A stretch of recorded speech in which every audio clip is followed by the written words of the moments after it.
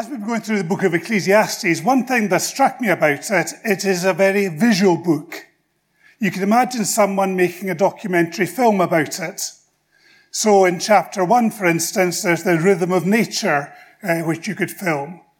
In chapter 3, there's the thoughts about time that we looked at a couple of weeks ago, and there's a time for this and a time for that, and you could easily film that. And throughout the book, there are little vignettes, little wee stories, incidents like the story of the kings at the end of the chapter that we read today, which could be really brought to life on film. Perhaps if the writer of Ecclesiastes had been living today rather than writing a book, he would have made a short documentary film about it.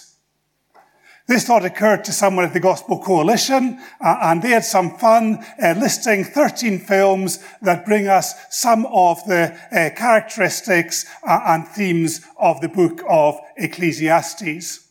So, for instance, they included Forrest Gump, which illustrates that power and intelligence are not the same as wisdom.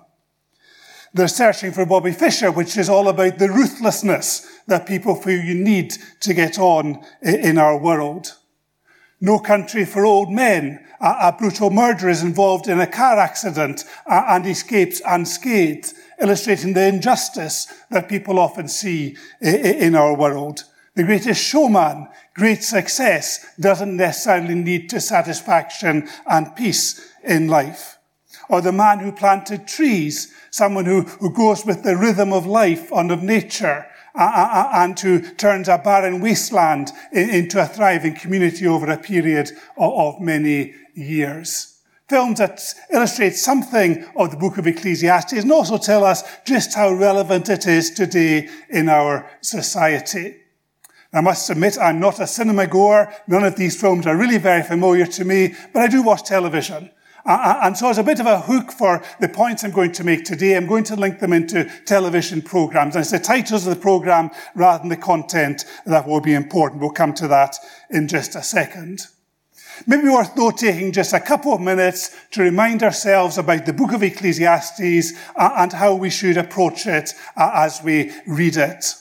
Ecclesiastes is the observation of someone who calls himself the teacher. Perhaps it's Solomon. And the teacher is a grumpy old man.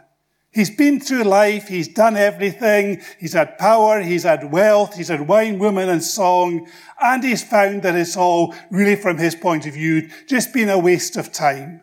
He said it's like a vapor. It's like the steam that comes out of a kettle and a few seconds later it's gone and it's forgotten about. It's meaningless, is what the teacher says. He's really become the ultimate cynic. And when we read the book of Ecclesiastes, it's very important that we don't read it like we read Romans or Isaiah. It is not all stuff that is instruction for us and that we've all to take literally. It is poetry, and it is a view from under the sun in most of it. So it is someone who is looking at life and not looking at it through the lens of a Christian faith or a real deep understanding of God.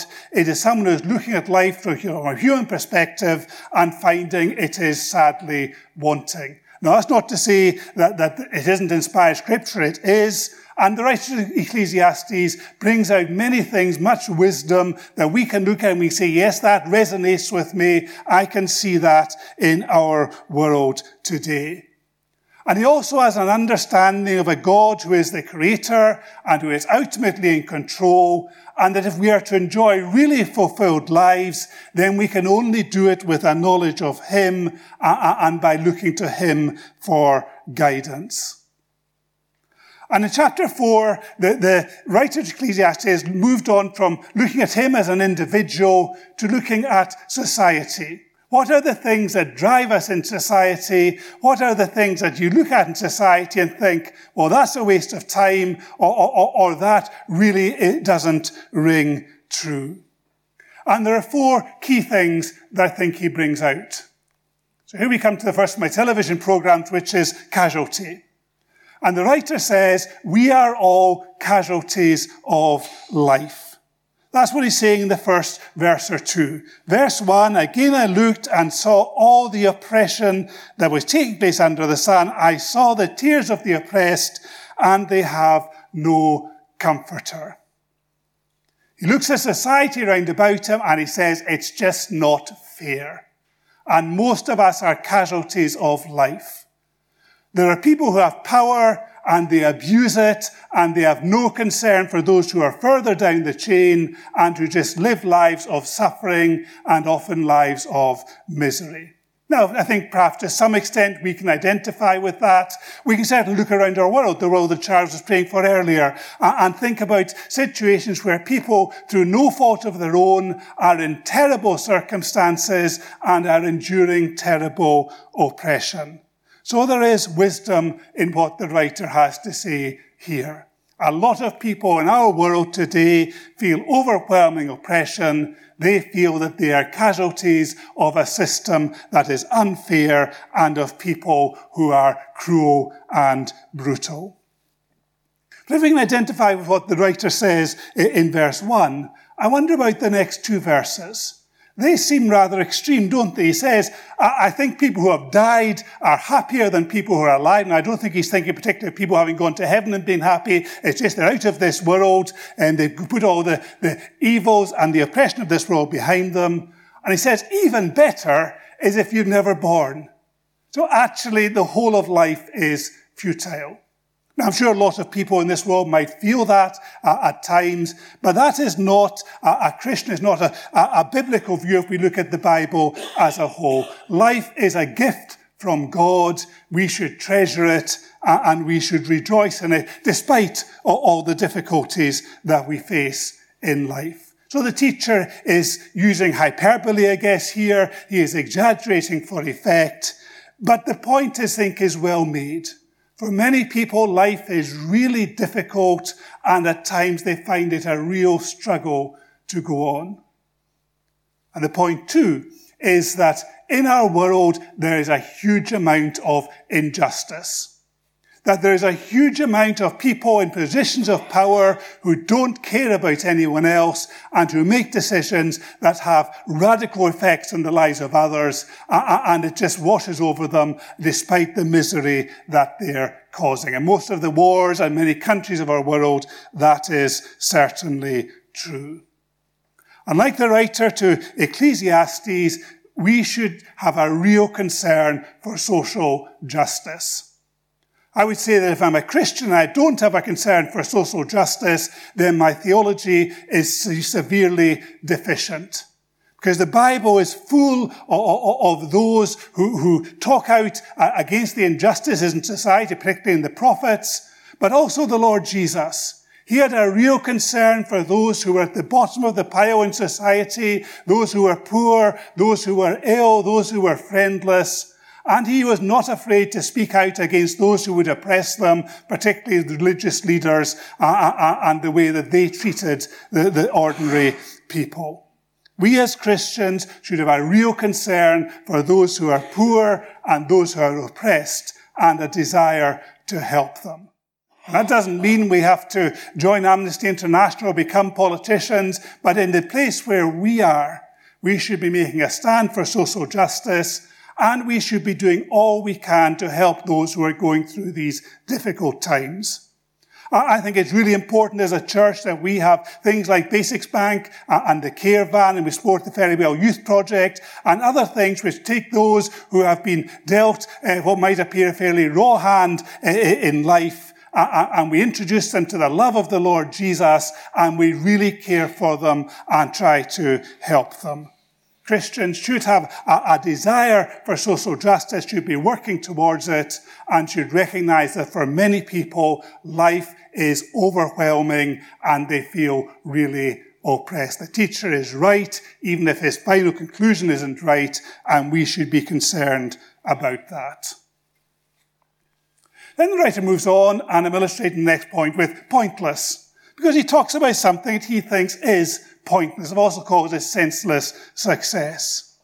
And this is people who spend all their life trying to get more and more money and to be more and more successful, and they can look back at the end and say, well, what's the point been? Particular illustration of a man who's got no family, no son, no father, no one to pass things on to, no brother, and yet he works and works away and accumulates more and more, And he looks back at the end and says, I could have been enjoying life. I could really have been lived a fulfilled life, but I haven't. And the writer says, at least part of the reason for why this kind of thing happens is that we're always trying to be better than other people. So in verse 4, he talks about the envy that leads to achievement. About people who look at others and say, I want to be like them. I want to be more successful than they are. And it drives them on, and they lose all the value in life. They lose all balance in their life because they are so driven by this ambition. And the writer says, that's meaningless. It's like chasing the wind. You're not getting anything really worthwhile in life if you're just driven by being more and more successful or by being wealthy far beyond what you could ever need. And he says there's a balance to be struck. On the one hand, you've got the fool who folds his arms and does nothing and isn't interested in working. And the writer certainly isn't recommending that that's what we should do. But he says the other side, you've got the person for whom having things in one hand would actually be enough, but they use both hands. They want both hands to be full, and they just drive themselves forward, and they forget all about the enjoyment and the satisfaction that God wants us to have in life because they just want to accumulate more and more for themselves. Neither extreme is good. We should work if we're able to, and that is part of God's purpose for us in life. But we shouldn't work to the extent that we forget about what God's real purpose for us in life is, that we should enjoy Him, that we should know His presence, and that we should be able to live in harmony with others and to help them rather than trying to get ahead of them. There's a real stupidity in some people who just feel, I must get more and more, I must work harder and harder to achieve more and more, and ultimately they're just driving themselves to the grave. They're not doing themselves any good. So what is the right way? Well, Paul in 1 Timothy gives some very helpful instructions to the young man he's writing to. He says, godliness with contentment is great gain. We brought nothing into the world, we can take nothing out of it. But if we have food and clothing, we will be content with that. Those who want to get rich fall into temptation and a trap, and into many foolish and harmful desires that plunge people into ruin and destruction. For the love of money is a root of all kinds of evil. I challenge you and I challenge myself this morning. What is our attitude towards money? And what is our attitude towards what the world might see as success?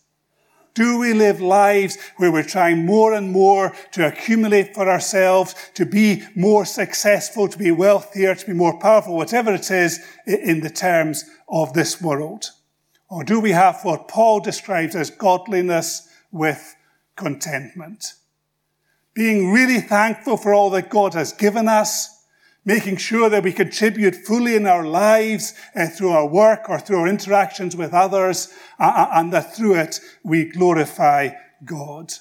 Or are we getting too caught up in the things of this world and too much thinking of ourselves?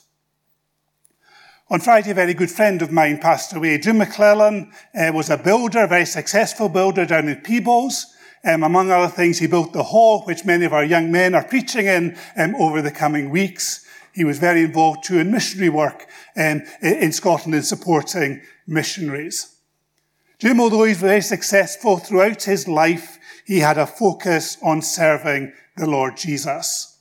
And he retired from commercial business at a relatively early age, and he spent the next few years building Challenge House, which is just off Junction 16 of the M8 in Glasgow. Challenge House for over 25 years has provided low-cost accommodation for a number of Christian organisations, Echoes International, Tear Fund, Care, and a number of others. And the proceeds, the rent that came in from that, Jim has put into a trust, and it is used to provide funds for missionaries and for mission organisations like Scripture Union. Jim was a man who wasn't a great public speaker. You wouldn't hear him on a platform like this. But he was a man who was totally focused on serving the Lord Jesus on working for him and who had his priorities right, even though he was a good businessman, even though he was very successful in what he did. That wasn't what drove him. What drove him was his love for the Lord Jesus and his desire that the gospel should be spread. Am I like that?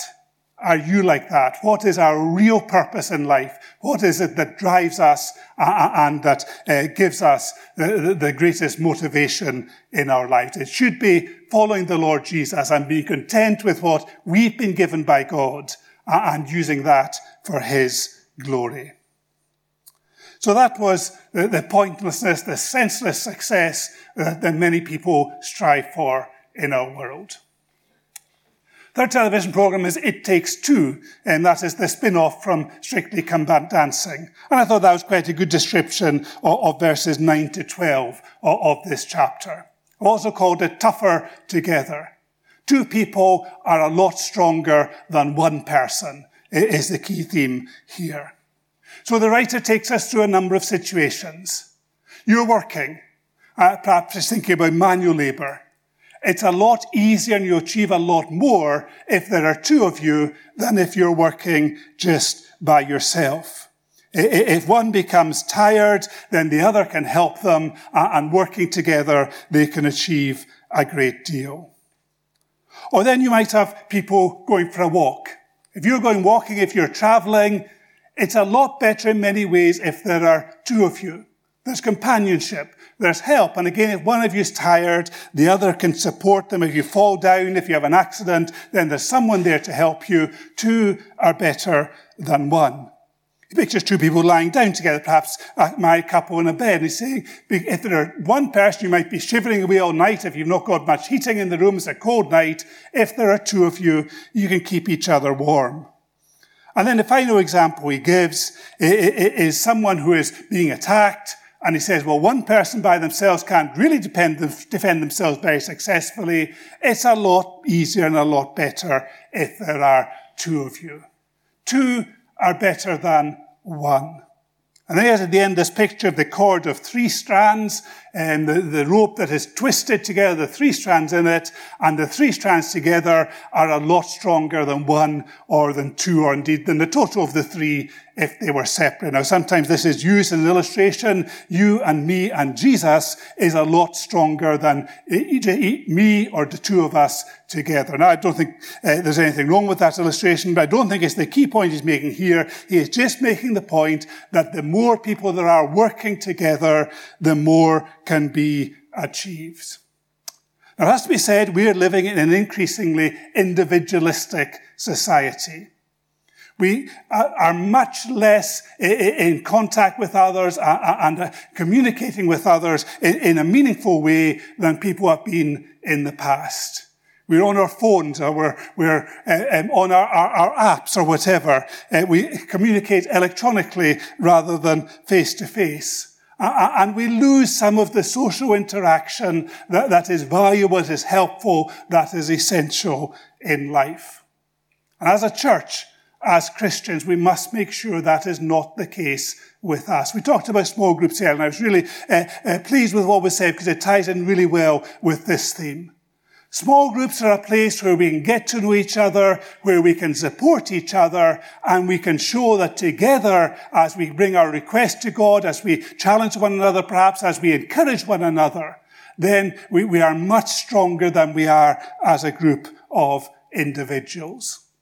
Paul has this picture in 1 Corinthians chapter 12 of the church as a body. There's arms, there's legs, there's eyes, and so on. And together the parts make much more, together the whole makes much more than the sum of the individual parts. A body functioning well is much more than just a collection of different organs. It is a unified being that is able to serve and to do what is right and to bring real enjoyment in life.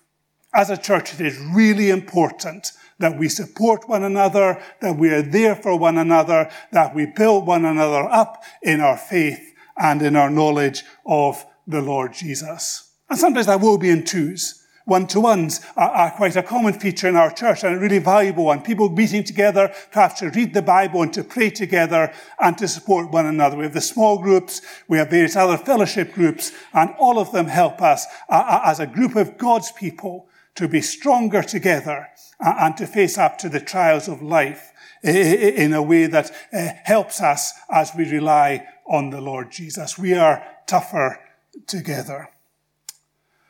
And then there's the closing verses of the chapter, and I think there was only one program we could say for that. It's Game of Thrones. This is all about power plays. It is about people who want to be in control of things, and it illustrates very well the transient nature of power. Now, these verses are quite difficult to translate, and different translations do it in different ways.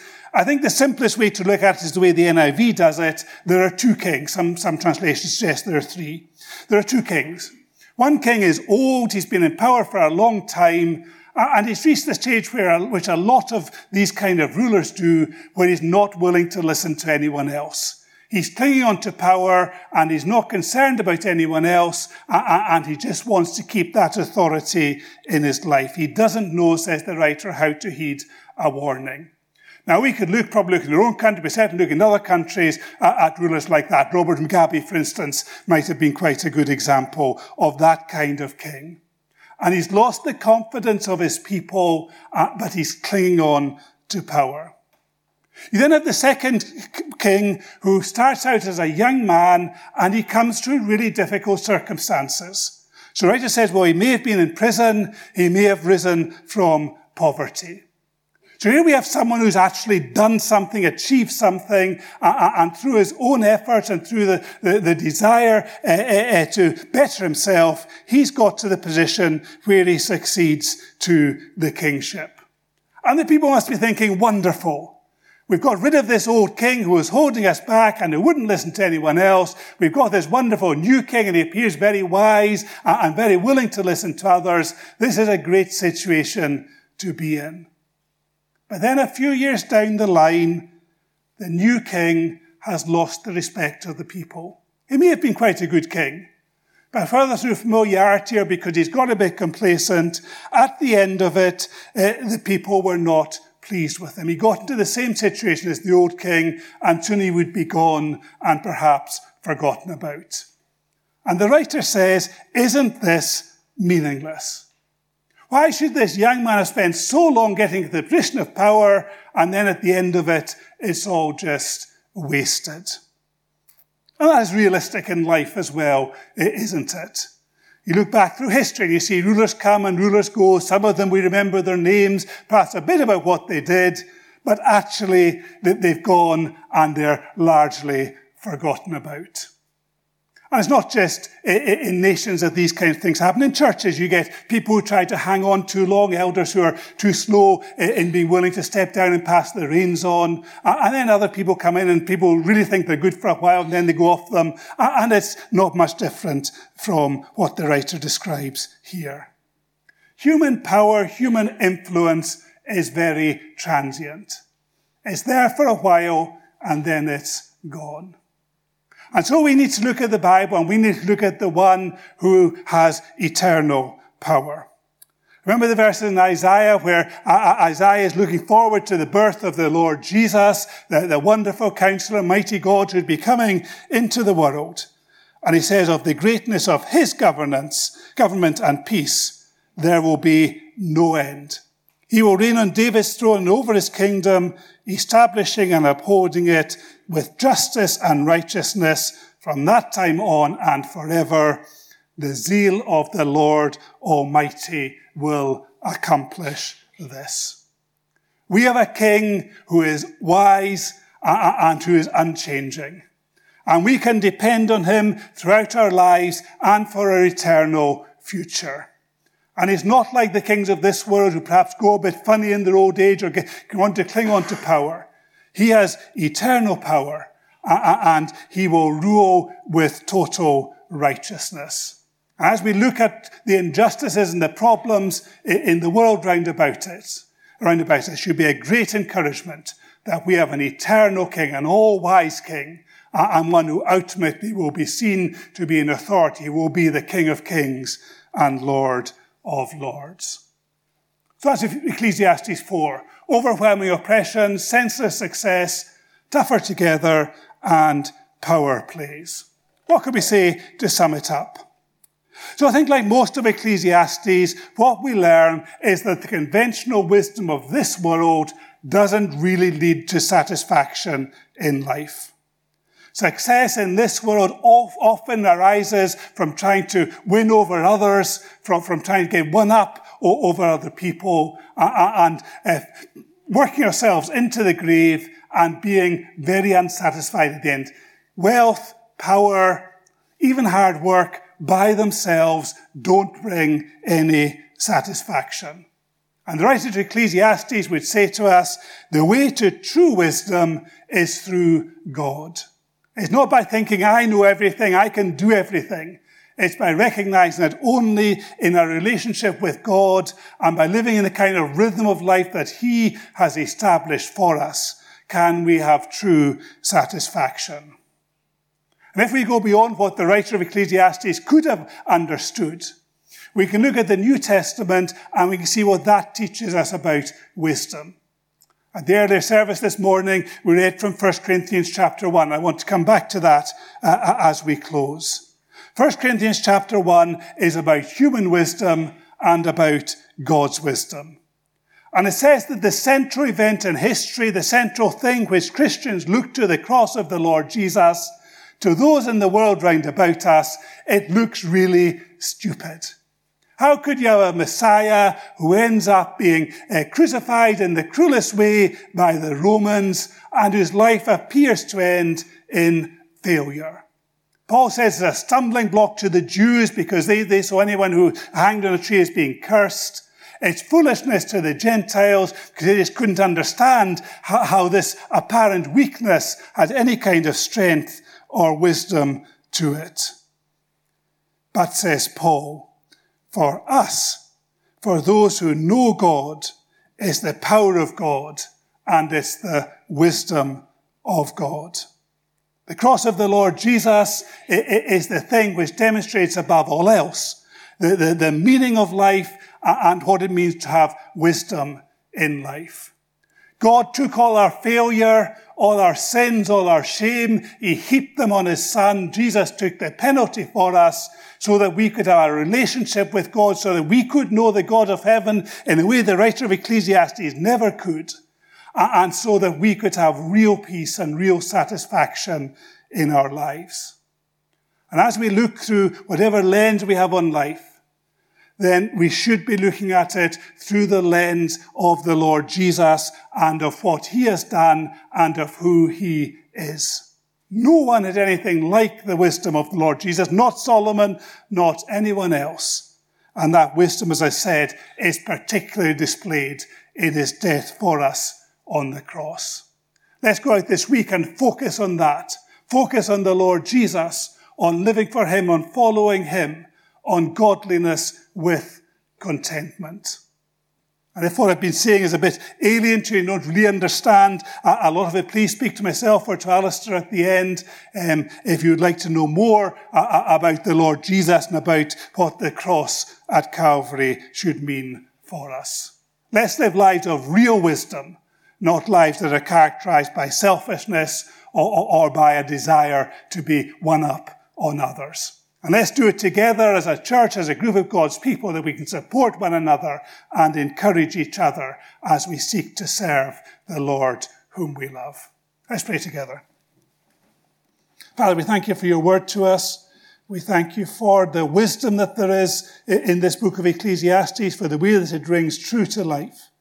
But we thank You for how much more we know through the Lord Jesus.